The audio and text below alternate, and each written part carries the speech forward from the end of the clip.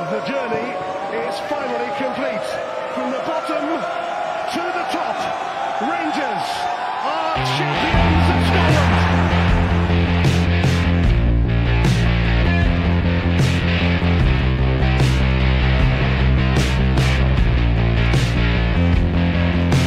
So much pressure on his shoulders.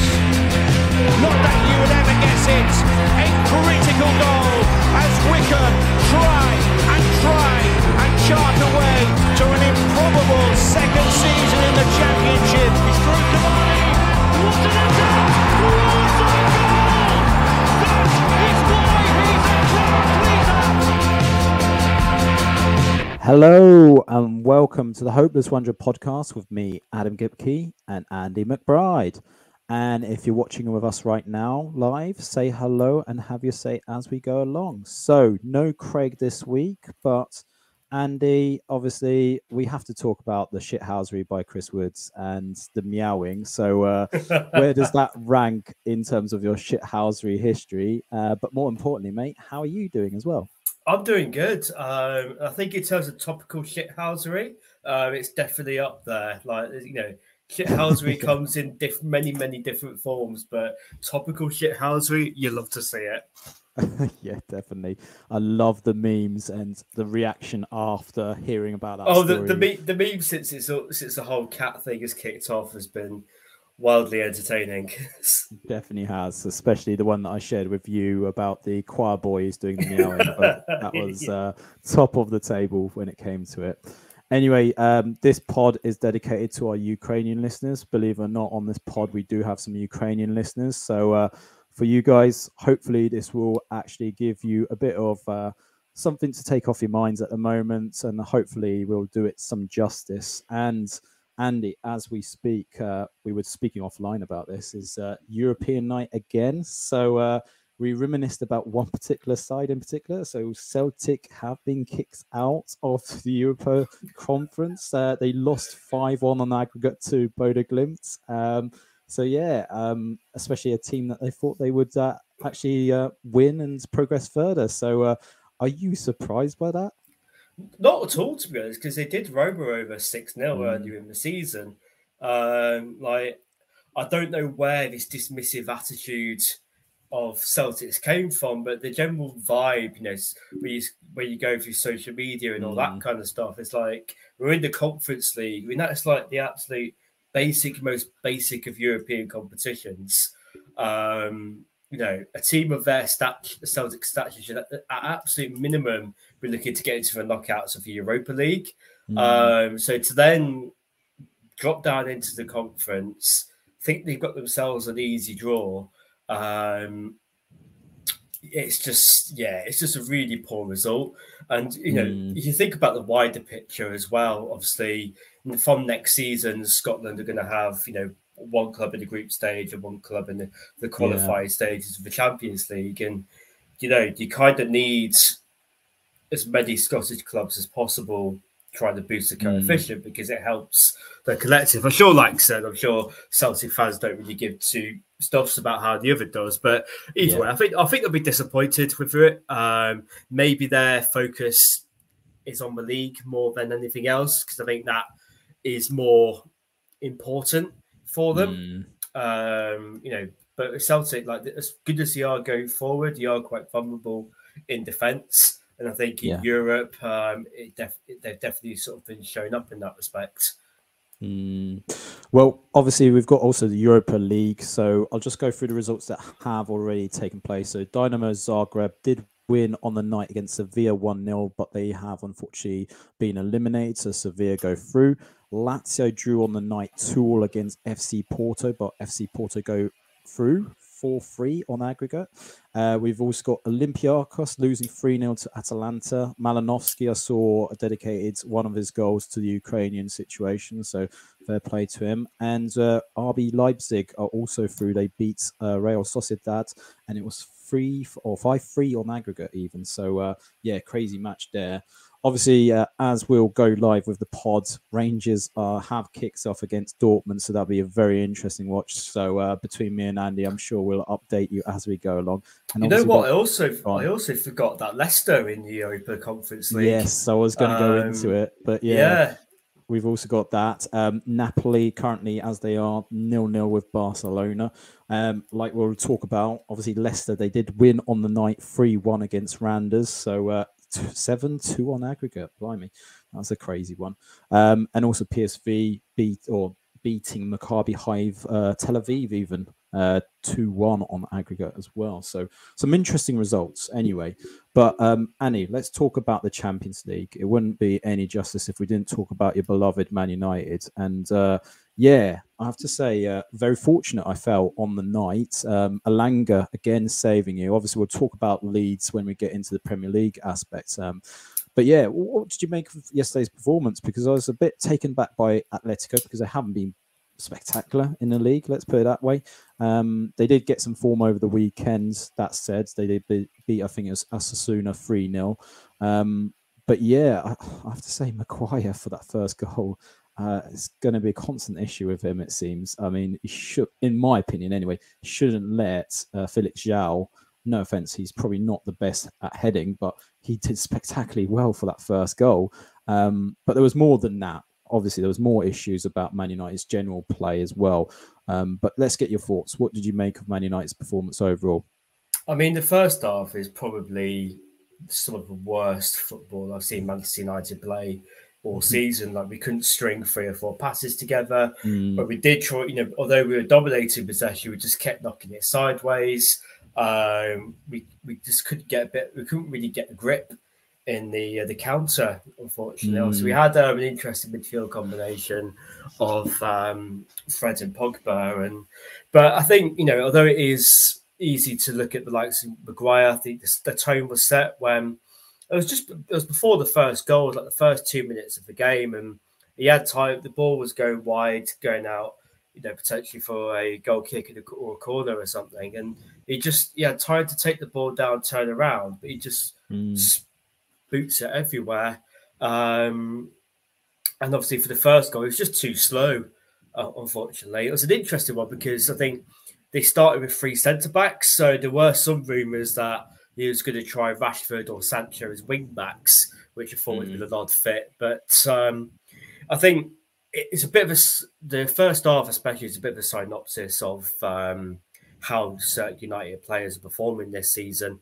We're extremely lucky for it not to be 3-0 because obviously they hit the bar when it came off a defender, went to the bar there, and they just look second best in every department. Unfortunately, Maguire couldn't seem to track his man most of the time. Shaw was a bit lost positionally. Wan-Bissaka hasn't played much recently. Probably hasn't really done enough to justify getting the starts. Bruno Fernandes was having an absolute shocker. I mean, it's just basic decision making, and also with Marcus Rashford as well. That is, apart from the Europa League final last year, that is the worst game I've seen him play. And I really, really like the guy as well. Like, I don't have an agenda or anything against him, but he's at the point where this is more than just a bad run of form. He's been playing badly, pretty much since the start of the season. You have to mitigate he had his long-term injury, but he's been back from that a while now, for a few months, and we're not seeing the performances. I think there was one bit in the second half where he had options to his left, options to his right, runners going ahead of him, and he just tries to take a shot for 30 yards, skied it. His decision making was so poor. So Ronaldo couldn't get involved in the game. At times, it was needlessly dropping back. And it's just, I think it just shows there's quite a lot of problems in the squad. It's easy to look at your easy targets like Maguire and Shaw and Rashford, who fair enough have been poor, but there's deficiencies across the whole squad.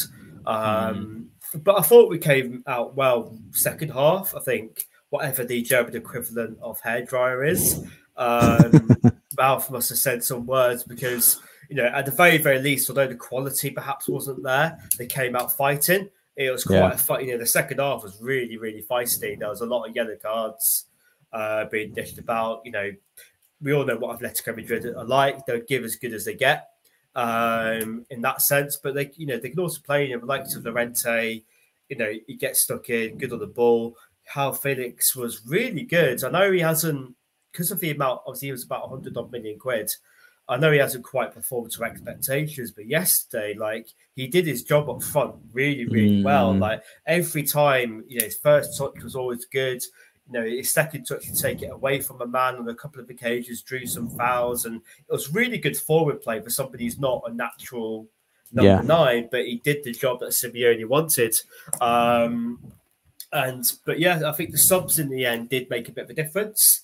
That Manchester United made. I mean, I was fuming initially because he took off both fullbacks and he brought on Tellez and Dallo and brought on Matic.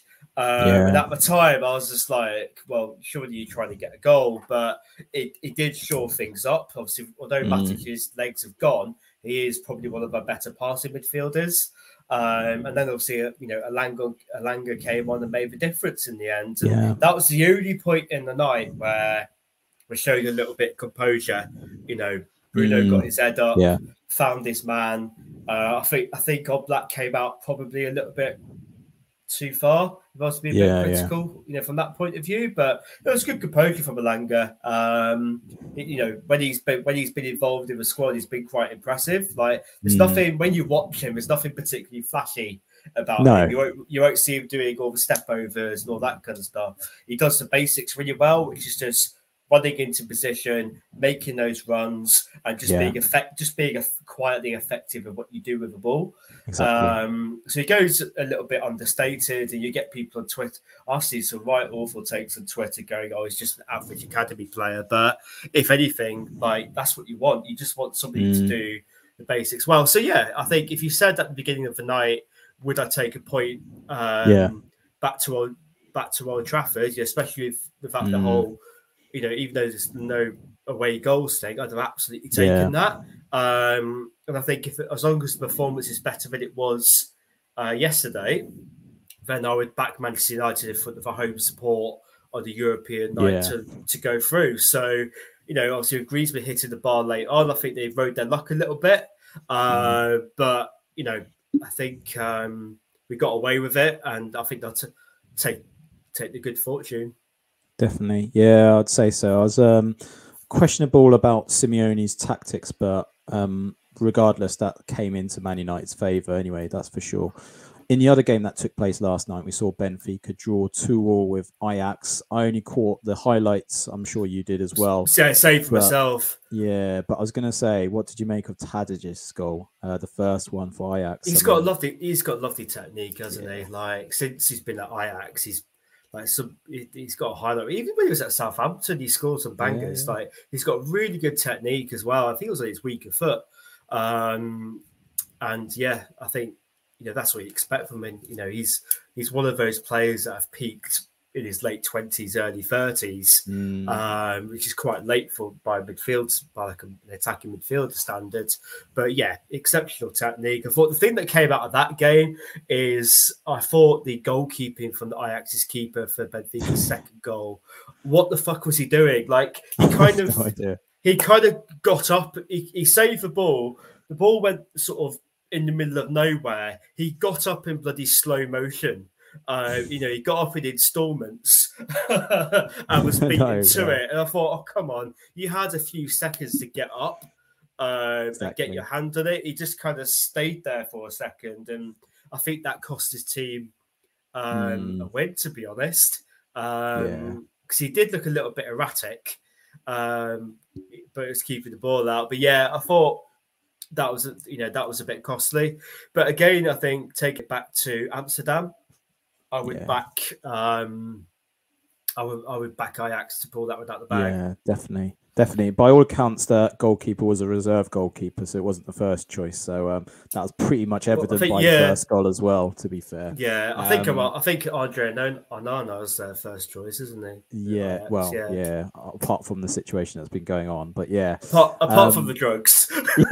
Yeah, we'll move on from that point. But yeah, the other games that took place on Tuesday was Chelsea beating Lille 2-0. Seemed quite comprehensive from what I saw. I didn't catch all of the match, but I have to say, first 10 minutes, I thought Chelsea were all over Lille. To be expected, I suspect.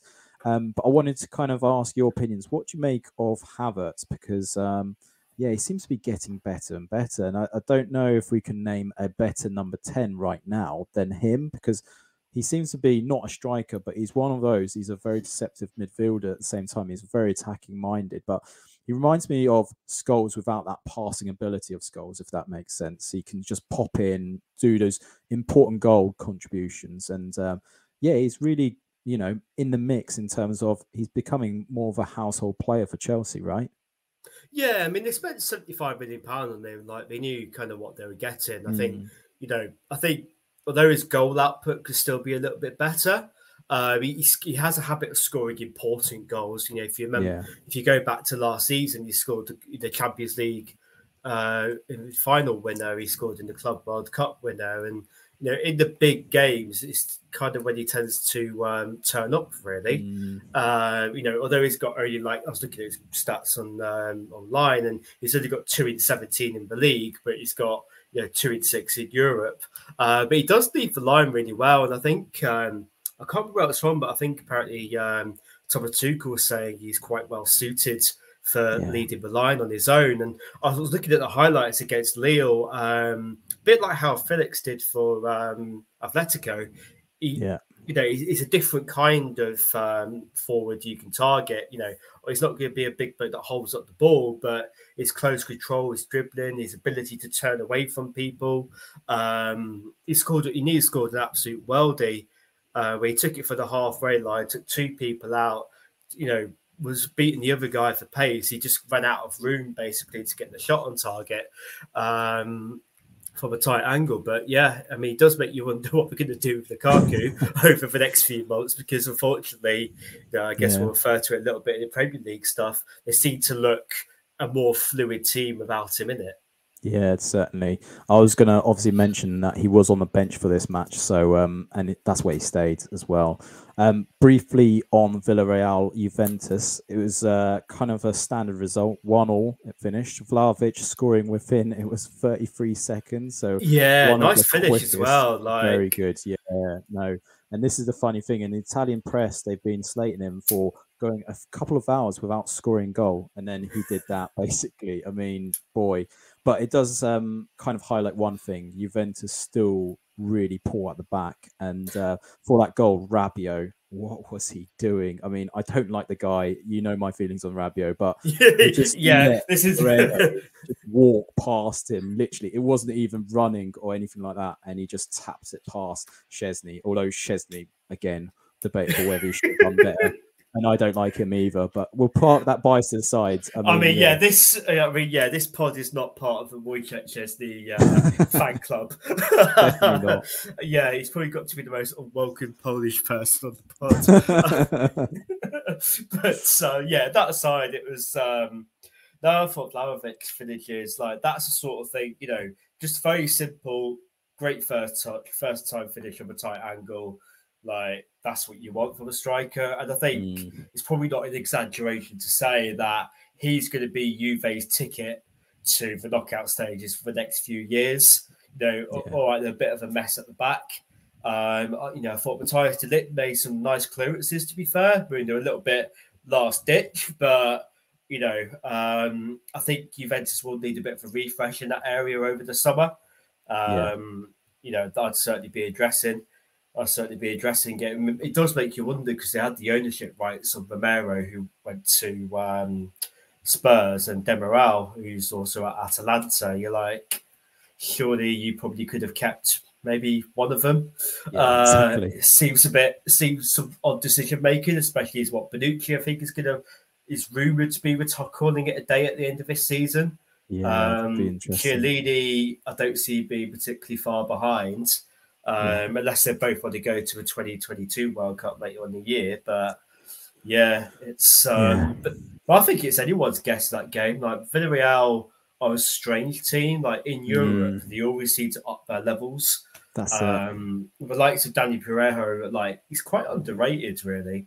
Like I know he's only got a few caps for Spain, but you look at similar types of midfielders in the Premier League, and he, technically he's really, really good. Yeah, well, one thing before we leave this section, Villarreal just remind me of Spurs reject side because they had Lo Celso, Juan Foyth. I was just expecting someone else to turn up like Soldado or something like that. Yeah. Before we also leave this kind of Europe section, as it stands, Napoli have just conceded a second goal against Barcelona. So it's 2-0 to Barcelona at the moment. Braga are beating Sheriff, our favourite side on the pod, 1-0.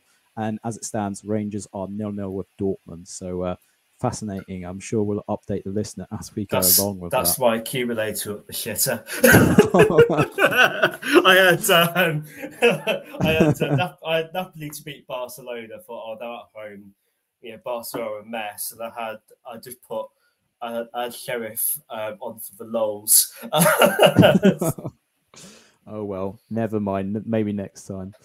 Let's move on to Premier League. So there's only one game we can really start this off, and that is Spurs versus Man City. If we talk about the stats first before we go into general opinions about the game, City had 71% possession, 21 shots on goal with an XG of 2.27. Spurs, in contrast, had 29% possession, 6 shots on goal with an XG of 1.62. Yeah, I found it astonishing, really, Andy. I know we spoke about it on our WhatsApp group, but I didn't expect this result, I have to say. And I kind of wonder if Guardiola got this badly wrong. But then I suppose the other question is, did Conte get this really right as well? Because I think not enough credit has been given to Conte. We'll talk about what obviously Spurs have done in the last 24 hours in a bit. But if we talk about this match, were you a bit taken back by this result as well? Yeah, I think it's a result that, although Spurs beat City earlier in the season, if you look at the form book, there was nothing really to suggest that, Spurs would do anything about it, because they'd lost like 3 straight games of the league previous to that, and there weren't just, there's some pretty pathetic performances in there, especially one of the Wolves. So it's, you didn't see it coming. But I thought, although statistically it's kind of what you'd expect, Manchester City are going to dominate possession. That's how they do things. But, the teams that have beaten Manchester City over the past couple of years, Craig would be happy, boy, won't he? Yes. Just for reference, listener, it's 1-0 to Rangers due to a Tavernier penalty. I was going to say you scored. Nice. Yeah. But, I think the way you can get at Manchester City is to basically get behind their back line. Because whatever combination they have in the centre-back of Ruben Diaz, John Stones, American Laporte, Nathan Ake, they're not necessarily rapid. And with the fullbacks pushing up so high, you can get in behind them. And that's what Spurs did to perfection. I think you kind of have to accept that the City are going to dominate possession, and sometimes there's not much you can do about it, apart from being disciplined defensively and disciplined, in a positional sense. Yeah. But what Spurs did with the ball was absolutely exceptional. I think it's the best I've seen Harry Kane play all season. We all know, like, in terms of ability, he is a world-class footballer. Unfortunately, he's just spent most of the season a bit of a sulk. And maybe it's not a coincidence that he's decided to turn up for the club that he was heavily rumoured to be going to if he had his way. So maybe, I think, I don't think it's unreasonable to suggest that Kane had a bit of extra motivation going into that game, because he really was... maybe it's just a subconscious thing. I don't think many footballers go out there and intentionally play badly, but you could certainly subconsciously put in an extra 10-15% sometimes. And I think that's what happened, because we've seen it do it before, but he's one of those few players that could drop deep. His passing range for a centre forward is absolutely exceptional. The only forward I've seen over the years with a similar kind of range is Ray Rooney. But his passing rate is exceptional. And obviously, when you've got Son running in at Kuleski, as well, I think it was good decision making as well, because I think sometimes you'd be tempted to go to the shot, but Edison's a world class keeper. It was really good decision making. Just go, you know what, I'll just give the easy opportunity to somewhere else. Kane could have theoretically had a hat trick as well, but obviously, when he thought he scored the winner, got disallowed.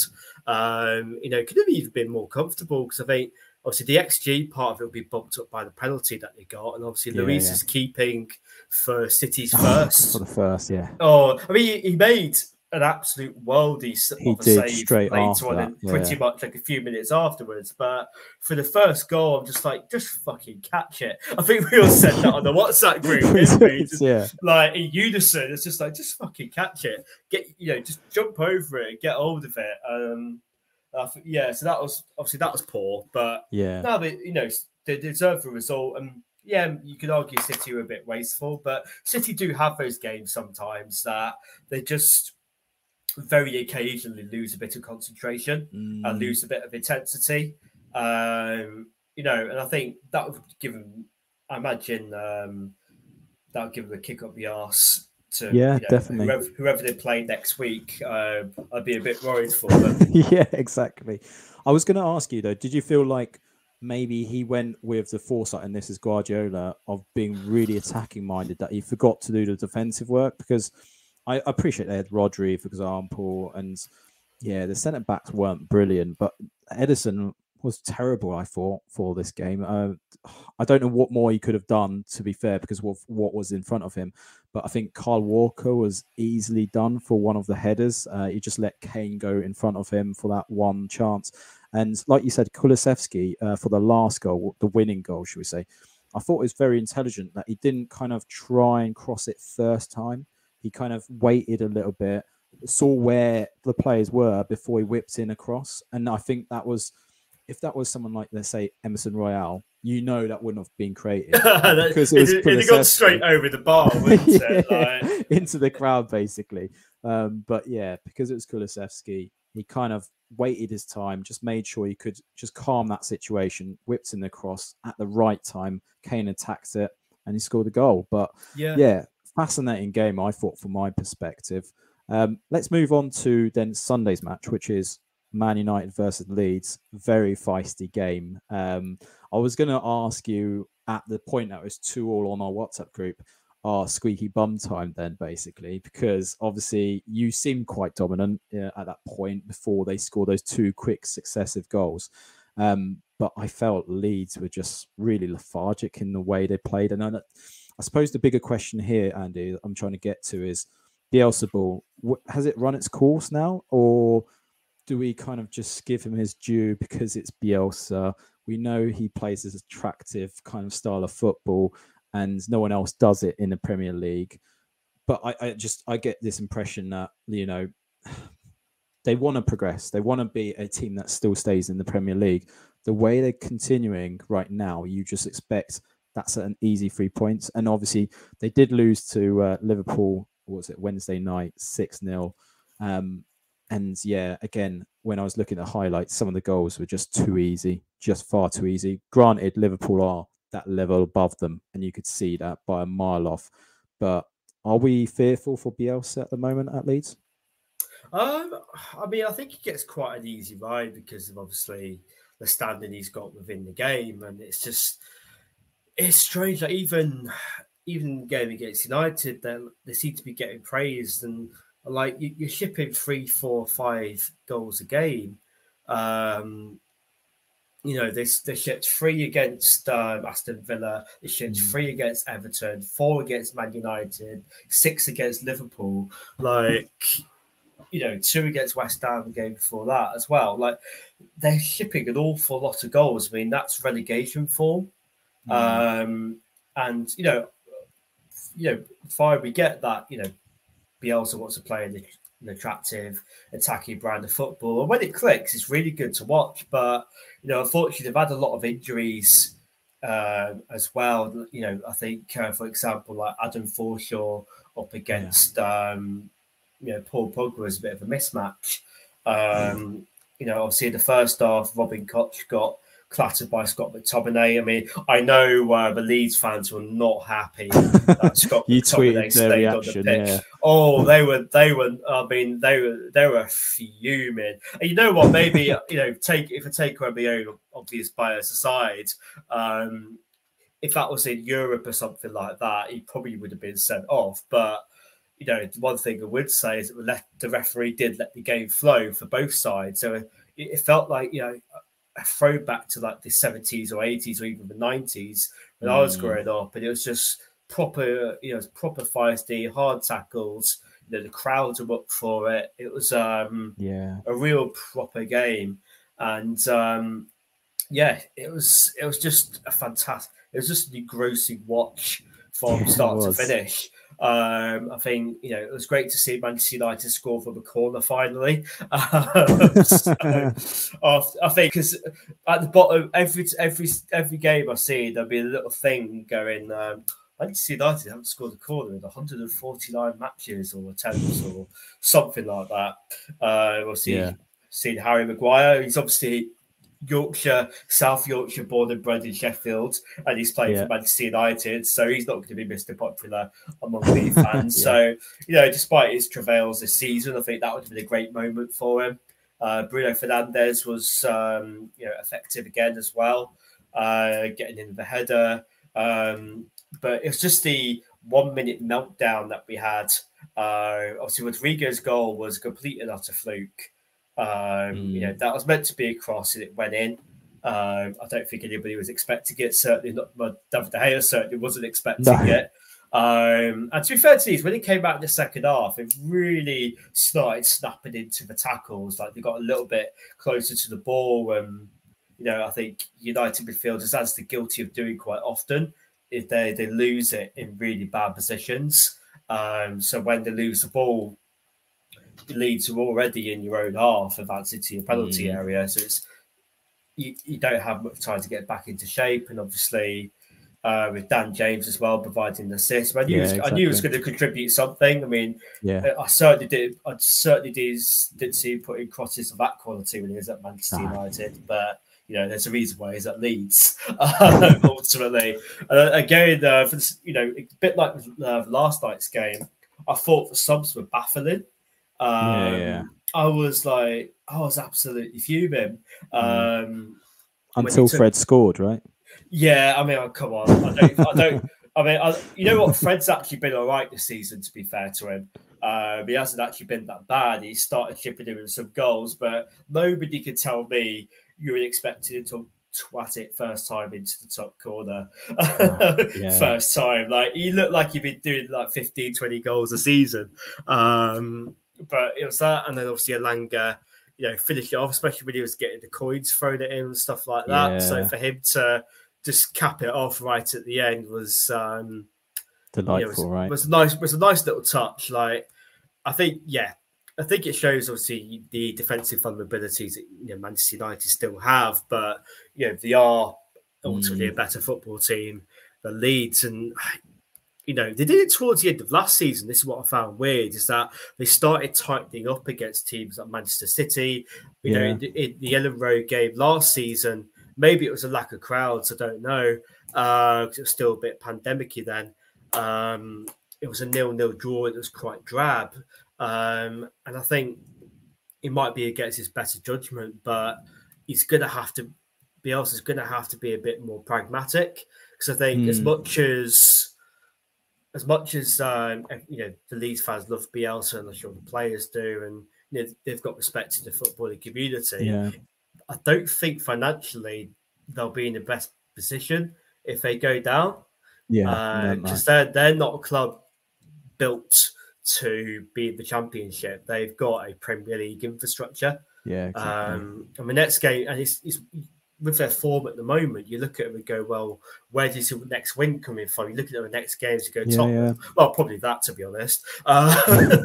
Given it Spurs, but you know, we've got Leicester away, that'll be a tough one. Villa at home, I think, will be very important for them. Yeah. I think March, they've got a game on 13th of March against Norwich City at home, I think. And then they've got Watford a couple of weeks later in the April. I think they have to win those 2 games. So I think they've got just about enough to get themselves out of trouble on the basis that there are 3 worse teams than Leeds. And there's also just about. And if you look at Brentford and Everton, they're in a similar bit of rut as well, where you don't quite know where their wins are going to come from. Yeah, no, just to give you a bit of a breather, there's 2 points I wanted to make on this one. First one, just the fact is that they seem to be not having the same momentum in terms of the style of play that they were used to last season. So, for example, they were very reliant on getting the ball to Bamford, for example. Bamford's not there. We know he's injured at the moment, and there is no other goal-scoring outlet. I mean, the likes of, for example, Mateusz Klich, who I think has had a really poor season by his standards. But it's not just him. For example, Stuart Dallas, who contributed a lot of the goals last season as well. He's not had a great season. But yeah, the other point I wanted to really kind of stress about this particular match, and you kind of touched about the fans and the atmosphere.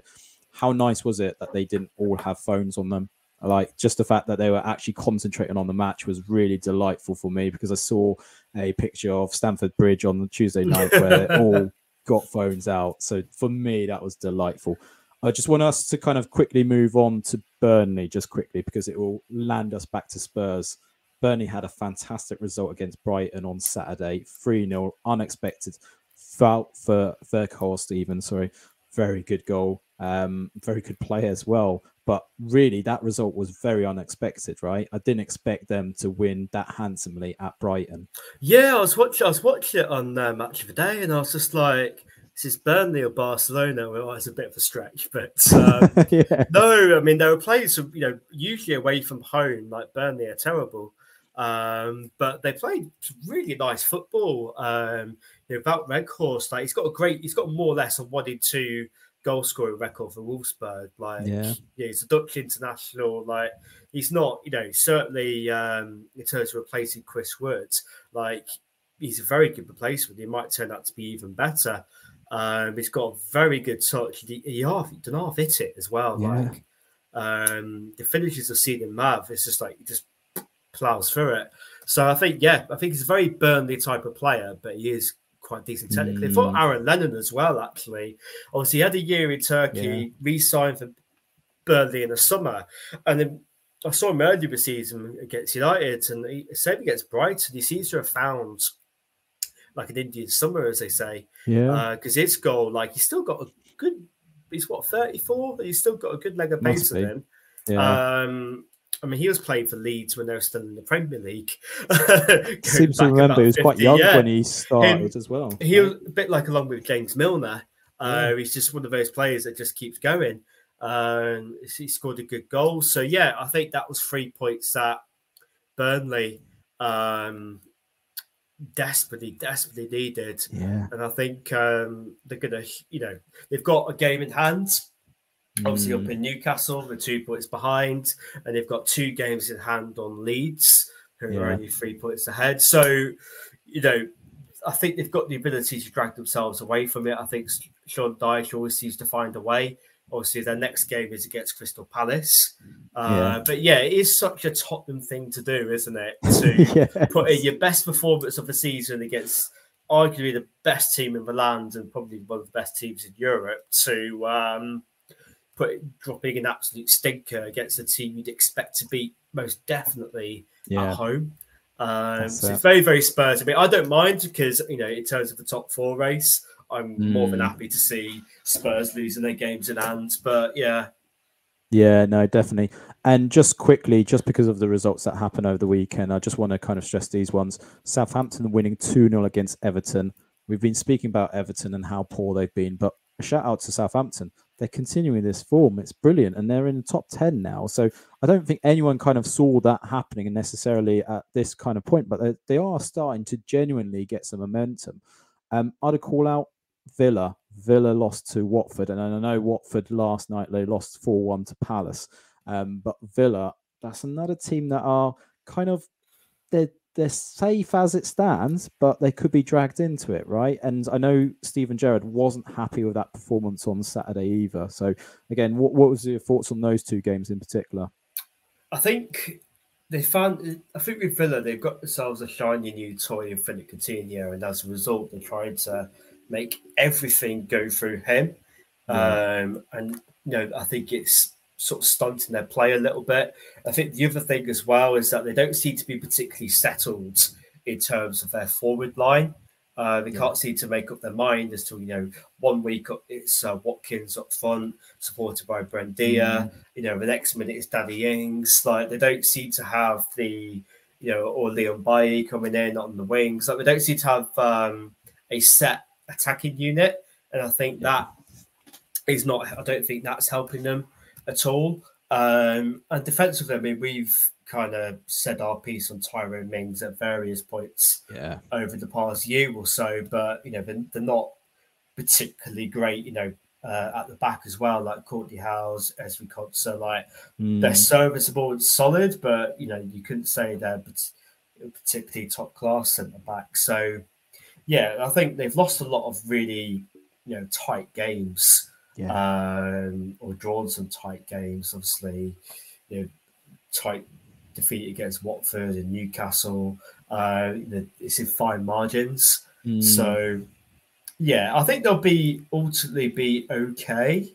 I think although they would have had designs on the top half, certainly Steven Gerrard, having left Rangers mid-season, I think he would have liked to have seen his team a bit higher than 13th. But I think they've only got to really pick up another 2 or 3 wins, and I think they'll be all right. Very interesting. Before we kind of move into Serie A, just an update on the Europa League situation. It's Rangers 1, Dortmund 1, so it's 42nd minute now, and Napoli have got one back for you, Andy. So no kind of hopes dashed just yet. Let's see what happens by full time anyway. Let's move on to Serie A, and I'll give you a bit of a breather. But Andy, by all means, kind of shout out any questions you've got about Serie A in terms of the weekend itself. So I think what I'd describe this Serie A weekend was summed up by just a host of mistakes by all of the sides, basically. So it made it quite enjoyable for the neutral, basically. So we started off on Friday night. So it's Juventus versus Torino. So that's the Turin derby. And it was 1-1 here, so very interesting to see this. De Ligt scoring from a corner, well-taken header, but basically Belotti scoring a deserved equaliser for Torino. Our favourite friend, Wojciech Szczesny, making a blunder. He should have basically a bit like Reese, he should have just caught the ball, but somehow he pushes it, so it just flaps past him into the net. So, well deserved, though, regardless of that. So, obviously, Juventus are crying about this result because it could have put pressure in terms of making sure they cement that top 4 finish. So, that happened on Friday night. We then go into Tuesday, Salernitana versus AC Milan. So, you're expecting AC Milan to basically go to town, win this match very easily. No, it finished 2-2 here. And at one point, Salernitana were winning 2-1 in this match. So, again, the mistake was done by Mike Maignan, who has had a fantastic season in Serie A. But for some reason, he went walkies for this goal, which was the equaliser for Salernitana. And then for the second one, basically, a very good header by Juric from Salernitana. So, well deserved at this point. But 4 minutes later, Rebic scores a deserved equaliser for AC Milan overall. What was interesting after this match, though, was Pioli, the coach for AC Milan, was asked by the press if they felt, or he felt, that this was a missed opportunity, to which he replied by saying, "What do you mean? We weren't in pole position for this title race anyway." So that really miffed the kind of press and generally the AC Milan fans. So it seems like he's trying to take that pressure off his team at the moment. But it seems like lost points. So anyway, you're going into Sunday. You're thinking Inter Milan versus Sassuolo. Inter at home. You're thinking, right, they haven't been on great form. They should be doing a lot better. They lost here 2-0 to Sassuolo. Now, Sassuolo, we know they're a very good side. They've got some really good individuals. Raspadori opened it for Sassuolo. And it was basically in the middle, they were just so poor into Milan. They were missing Brozovic for this match, so that kind of explains to an extent why it was so easy from a middle position. But then the second goal kind of happens not that far in between the first goal as well. So basically, again, through the middle, ball goes to Traore. He whips it in. Scamacca thinks he's in an offside position because he doesn't celebrate the goal, or so he says, because supposedly he might be going to Inter in the summer anyway. And he heads it in. So easy 2-0 win in the end for Inter, or Sassuolo, should I say. So yeah, very good victory for Sassuolo there. And then on Monday, you're thinking, right, Napoli, you've got a chance here. You're playing Calgary, who, again, they're kind of struggling at the moment. Drew 1-1, and they had to get themselves back into the match because they conceded the first goal as well. So again, mistake by David Ospina, just flapped at a ball that kind of was whipped into the corner for him. But Osimhen, fantastic really in this position. We did get this question in from Mon Sportif asking, with Inter losing that form and Napoli doing a Napoli thing, do we think it's the title for AC Milan? I have to say, on the basis of this, I think this is a very open title race. I had a look at the fixtures list. Now, I think they've all got hard games. I think out of the run that I could see, Napoli and possibly AC Milan have a lot of the harder sides, i.e. the Fiorentinas, the Lazios. AC Milan and Inter have got to face each other in the Coppa Italia still, so that could be very interesting because that's over 2 legs. So be very interesting to see how that kind of develops. And, you know, with Inter Milan still being in Europe as it stands right now, obviously I expect them to lose to Liverpool when it comes to the next leg. But yeah, that kind of fixture congestion is going to take its toll on Inter Milan, and they haven't been in great form. I think there's a number of players that have to be dropped at the moment just to kind of help their focus at the moment. But Napoli, I think any of these sides have got a great chance of winning this. But Napoli, I would say, probably potentially in one of the stronger positions based on their squad depth, potentially. From an outsider's point of view, Andy, what do you make of that current title race? Because it's certainly fascinating for me.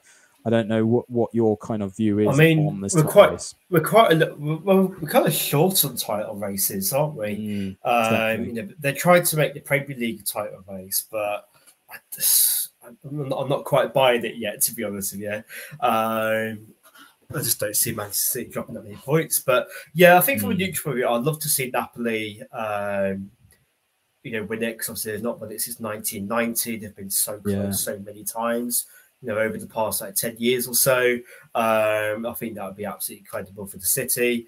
You know, AC Milan haven't won it since 2011. So it'd be a fascinating finish to the end of the season. I think, you know, from a neutral point of view, I'm just glad it's not going to be Juve again. You know, it's not beyond the realms of possibility, but it's highly unlikely at this point.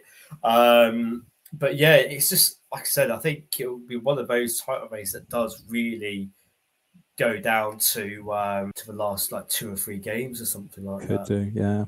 At this point, just to summarise where Serie A is, so currently we have AC Milan top on 56 points, Inter in second on 54 points, but they've got a game in hand over AC Milan and Napoli currently in third on 54 points. So yeah, very fascinating weekend to be had in Serie A. Just quick roundup of Europa League as we stand as well. So Napoli have conceded again against Barcelona. So it's halftime there, 3-1 to Barcelona now.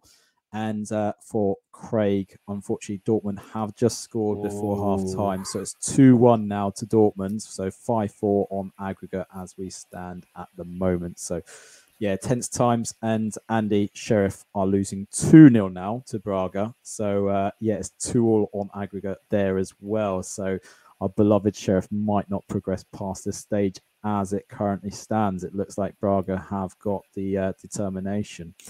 Anyway, let's move on then to a very interesting question that we had, which was from one of our beloved listeners, Stephen Cole. and it is all around the Legend Sixes. So if you haven't heard, listener, Legend Sixes is due to make a comeback. There's a tie-up with Sky, so the likes of Scholes and McManaman will be turning out. I don't know who'd want to watch McManaman again anyway, based on his we have to listen skills to him anyway. enough. Yeah, exactly. That might actually help, right? He's actually away Keep him from off the telly, yeah. Yeah, exactly. But he did ask us this question: who would we like to see from our club's Legends Six-a-side? So, Andy, have you put too much thought into this? I've given a little bit of thought. So I was obviously they've got to be over 35 and they've got to be retired. Yeah. So I think I would have in goal, I would go for Edwin van der Sar, good of his feet, quite a modern keeper. You need that in a six-a-side game. I think I'd have Ruud van Nistelrooy up front because, I mean, honestly, you give him the ball, he'll score. Like, he's one of the most clinical finishers I've seen in my generation. You'd have Wayne Rooney in there, 100%. Okay. Just behind him, and then I'd have Scholes in there because he might be knocking on 50, but you know what? I just have Scholes and Carrick in the middle. Though, you wouldn't get the ball of him. So what? How many is that? Van der Sar, so Carrick, Van Nistelrooy. 3, right, so far. Ruud, so I've got Wayne, Rooney, Scholes, and Van der Sar. So it's 4. Sorry. Yeah. Obviously, you've got to have somebody in defence. Otherwise, it'd just be pure vibes. No. Okay. I'll probably have Vidic, to be honest. Okay, fair enough. Yeah. And who's your 6? Ooh, probably Vidic. Well, I've got 6 already. So I've got Van der Sar. You've got Rooney, Van Nistelrooy. Yeah. Scholes. Scholes, Carrick. You said Carrick. Yeah, there you go. That's for 6. I thought you had 6. I didn't hear you say Carrick. So yeah, fair enough. That must be it. Okay, so I'll go through mine now for the basis of a bit more kind of know-how, because you guys are probably not going to know the Wycombe Wanderers legend, shall we say? So I'll go through it and explain it in a little bit more detail. So I'll start off with Martin Taylor, an old goalkeeper, did really well. Most people probably know him for the FA Cup run that we did many years ago, but he was a player that we probably shouldn't have been able to have signed at the time. He came from Derby County. He was supposedly on the cusp of being like an England international at the time, but due to a really bad injury, something about he had to have a really bad injury where he had to have part of his leg, like kind of, I think it was not sewn off, but it was literally like they had to scrape the bone itself. So he's got a shorter leg basically as a result of it. So yeah, it wasn't pleasant, but yeah, that was the reason why he had to drop down a level essentially. And he wasn't able to kind of maintain it at a proper higher stage kind of capacity. So Martin Taylor, fantastic goalkeeper, saved us many occasions and is a legend for that. Then I'm going to kind of rattle off a few legends' names that won't be so well known. So Keith Ryan, legends for Wycombe Wanderers. He scored against Liverpool in the FA Cup run. He's just, Mr. Wycombe. He was kind of, could play in defence, could play in midfield. He could play up front. He could play in any role. His main role was midfielder, but fantastic player. Steve Brown, a lot of like Football League fans will know him for getting loads of yellow cards, lots of tackles. But he had energy. He could just run up and down that page or pitch, should I say. Fantastic player. Again, he had a wicked left foot as well, a bit like a Ryan Giggs, shall we say, but it wasn't as like pacey in terms of he's not a winger in that traditional sense. He's a much more full-on midfielder. So fantastic for that. Then we've got I'd go with my winger choices. So we've got David Carroll. So by all accounts, he was a chain smoker, but for that, he automatically gets that legendary status because he could just score amazing goals. He didn't look like he had an ounce of fat on his skin. He was just kind of one of those tricky like wingers in a day. Martin O'Neill loved him during his time at Wycombe. So yeah, fantastic player. Unfortunately, never got to play at a bigger stage, shall we say, but well loved by Wycombe fans. Then we've got Darren Curry. some people might know him from Championship Does ring a Manager. bell, yeah. Yeah, he played for Brighton and Ipswich Town after he left Wycombe. Unfortunately, a twat called Tony Adams became manager at Wycombe Wanderers and let him go on a free transfer. I forgot Tony Adams did that. Yeah, he was a twat of the biggest order at Wycombe Wanderers. He played a centre back at left back for some reason. He did some really weird shit basically at Wycombe Wanderers. He wasn't there for. He wasn't there for really long, recovered. was he? No, he got us relegated. Spent about, I think it was 3 or 4 months before he got sacked. When we went what was League 2 Division 3 at the time, essentially. But he was terrible. The football was awful. I could get. This is the thing with Tony Adams. He definitely had an eye for spotting talent. That was it, though. Apart from that, no man management skills. He was telling our footballers during the relegation run that they weren't good enough. And that's not a kind of message you want to prevail to players that are trying to stay in the league. So, yeah, for that, he's a knob. But Darren Curry was a fantastic winger. He's nephew of Tony Curry for a lot of Sheffield United fans. Played at a decent level, I'd say, but he could have played, I reckon, in the Premier League had he kind of made his kind of move a bit earlier, because he spent the majority of his time at Barnet, and Barnet were kind of League 2 Division 3 at the time. So yeah, a bit of a legend in that respect, but managed to see some fantastic goals from him, and just the weavery from him on the wings was just amazing. So I think he could really outdo some teams when it came to those situations where you just need a moment of class. That's why I put him in there. Finally, up front, we've got Sean Devine. He's a Championship Manager legend from the 99-2000 season. So you have to dig him out. He's in Barnet's squad at the time. Fantastic player. For some reason, we managed to get him really cheaply. He, in his first season, scored 23 goals for Wycombe Wanderers. Just insane. He could have gone on to... I think it was reportedly a move to West Bromwich Albion for £1 million, which is a lot of money back in the day, right? But due to some gambling debts he had his nose kicked in, shall we say. He didn't recover from that. He became a bit of a legend with Exeter City. You may recall this, Andy. There was a game where Exeter City took the game to replay at Old Trafford. Oh, yeah, that was back in 2005 or something like that. It was his goal that got him, got Exeter down there. So he's a bit of a legend from their perspective. Last I heard from him, he was somewhere in New Zealand. So sunning it up down there. So why not? But again, he was a fantastic player. Should we do one for Rangers? What do you think? No, we'll leave that for Craig. We'll leave that for Craig. Yeah, we'll leave that. Yeah, we'll leave that for next week. Otherwise, we'll probably end up offending him or something like that. Yeah, we might do. I mean, I think I'd struggle with deciding which goalkeeper, Andy Gorham or McGregor. What was your thoughts? What do you reckon he'd go for? I mean, I was a bit too young for the Andy Gorham days, to be honest. So I'll probably would have said McGregor. Obviously, with Brian Laudrup and Gaza. Like, I'm relatively... Yeah, I don't know. Voice up front, right? Yeah, there you go, actually. We've actually done all right there. That's what 4 players.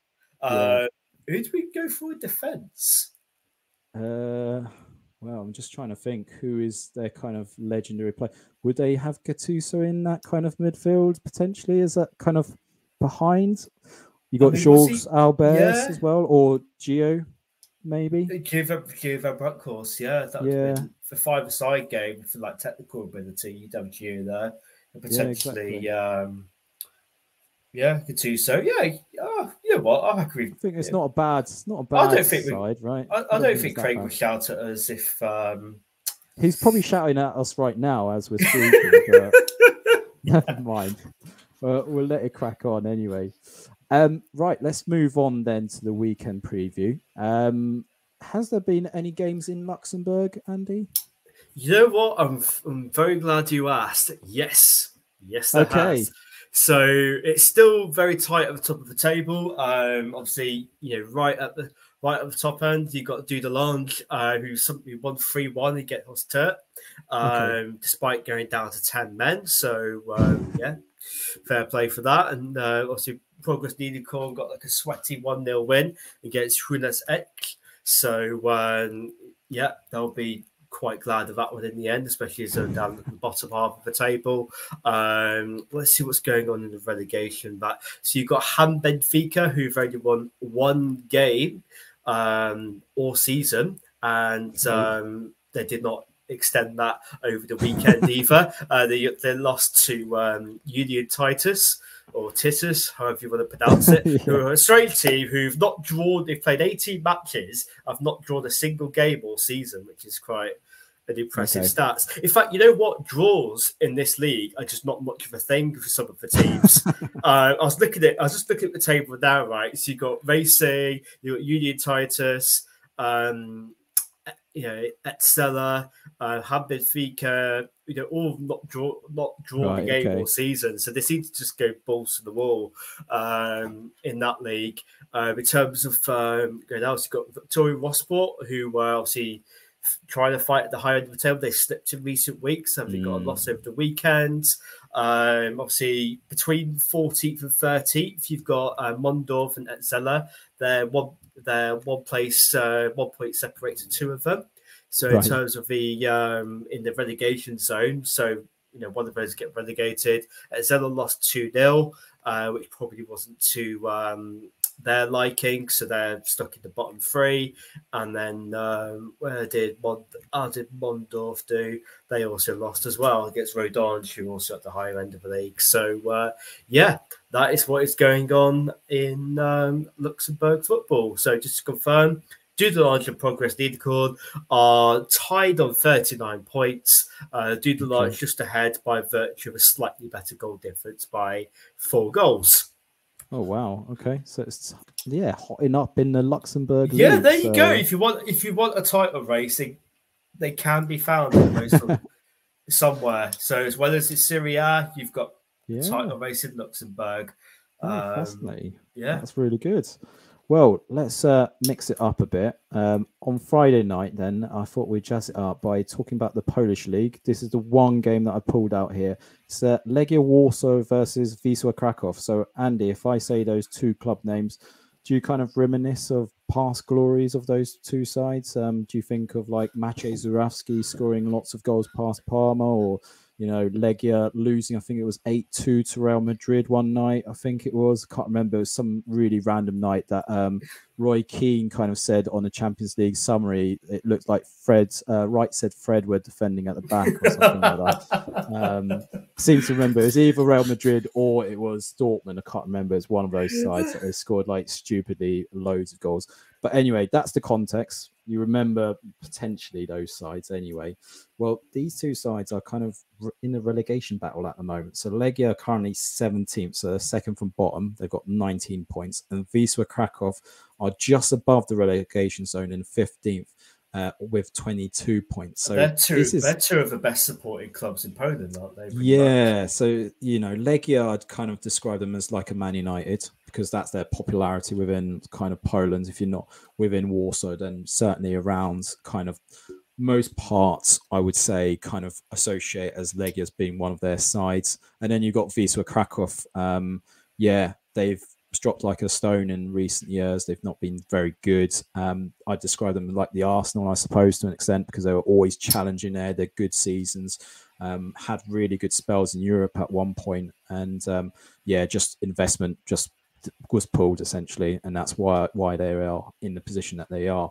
But yeah, that's a very interesting game, I'd say. So if you really want to see some random football, Legia versus Wisła Kraków, that's the game you have to watch this weekend. Both teams terrible in style of football, so yeah, don't have your expectations really high for this one.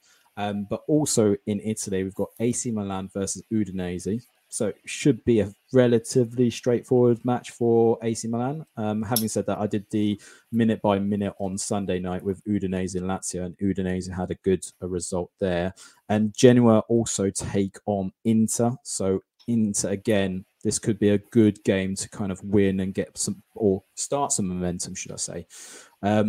Moving into Saturday, we've got Brentford versus Newcastle. Andy, I mean, that's going to be a very interesting game because I think Brentford need to get some points on the board.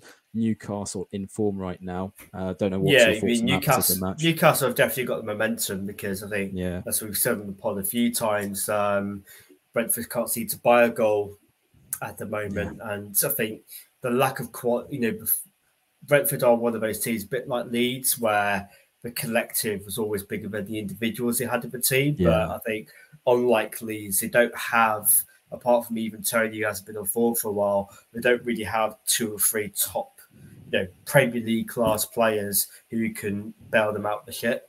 If you just look at players man to man, they are in a little bit of trouble. I think, tactically they're quite sound, but ultimately having quality there to compete will be a big thing for them. So yeah, it's certainly, as the cliche goes, a 6-pointer. Yeah, definitely. And the side that Man City might be getting a lot of goals past is Everton. So Everton at home for this one. It's a 5:30 kickoff on Saturday. This is what I mentioned earlier, by the fact of, look, Everton lost to Southampton, a game that they should have got a point, I would say, or try and get a point. Obviously, Southampton's great form anyway, but they're not going to get points out of this match. I can't see it myself. No. Andy, yeah. No. Fair enough. We'll move on to Sunday then. We won't dwell on that. We'll talk about that next week, definitely. In Serie A, we've got Lazio versus Napoli. Interesting match because, I don't expect that to be foregone conclusion for Napoli. And then I suppose in England, we've got Chelsea versus Liverpool in the EFL Cup. That's a 4:30 kickoff. Which way are you fancying for this one? Sorry, say that again? This Chelsea versus Liverpool. Where do you think this is going to go? I think Chelsea. I think Liverpool will probably put out a second string side. Like, they've never really had much fondness for the domestic cup competitions. And I know it sounds like an intangible thing, but I think Chelsea be a little bit more up for it. Because they're not going to win the league this season. I think they'll need to get a trophy under their belts. So I think I back Chelsea for that one, to be honest.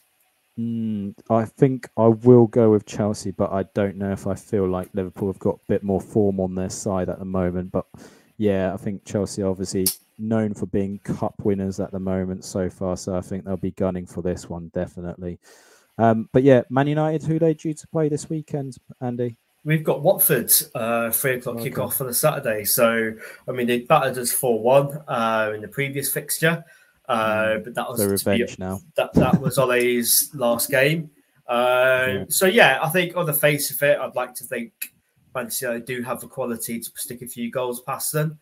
But because it is Manchester United, anything can happen, to be honest. So, hopefully they'll just get the business done. There'll be 90 minutes of no nonsense and they can focus on the next game, because after that they've got Manchester City. So, Right, well, we'll move to the end of the show. So many thanks to you, Andy. Before we conclude, as it stands, and good luck, Craig. Hopefully the result went your way, but as it stands, Rangers are still losing 2-1 to Dortmund. And Andy, for your accumulator, Barcelona still winning 3-1 against Napoli, and Braga still winning 2-0 against Sheriff. So, we'll kind of reflect on that tomorrow, no doubt. But many thanks for your contribution, Andy, for today. And if you haven't already done so, listener, make sure you subscribe to our social media channels. So on Instagram at The Hopeless Wanderer Podcast and on Twitter at Hopeless Pod. Have a great weekend or week whenever you're listening to us. But see you next week, where we'll be joined by Craig. So for now, take care. See you then.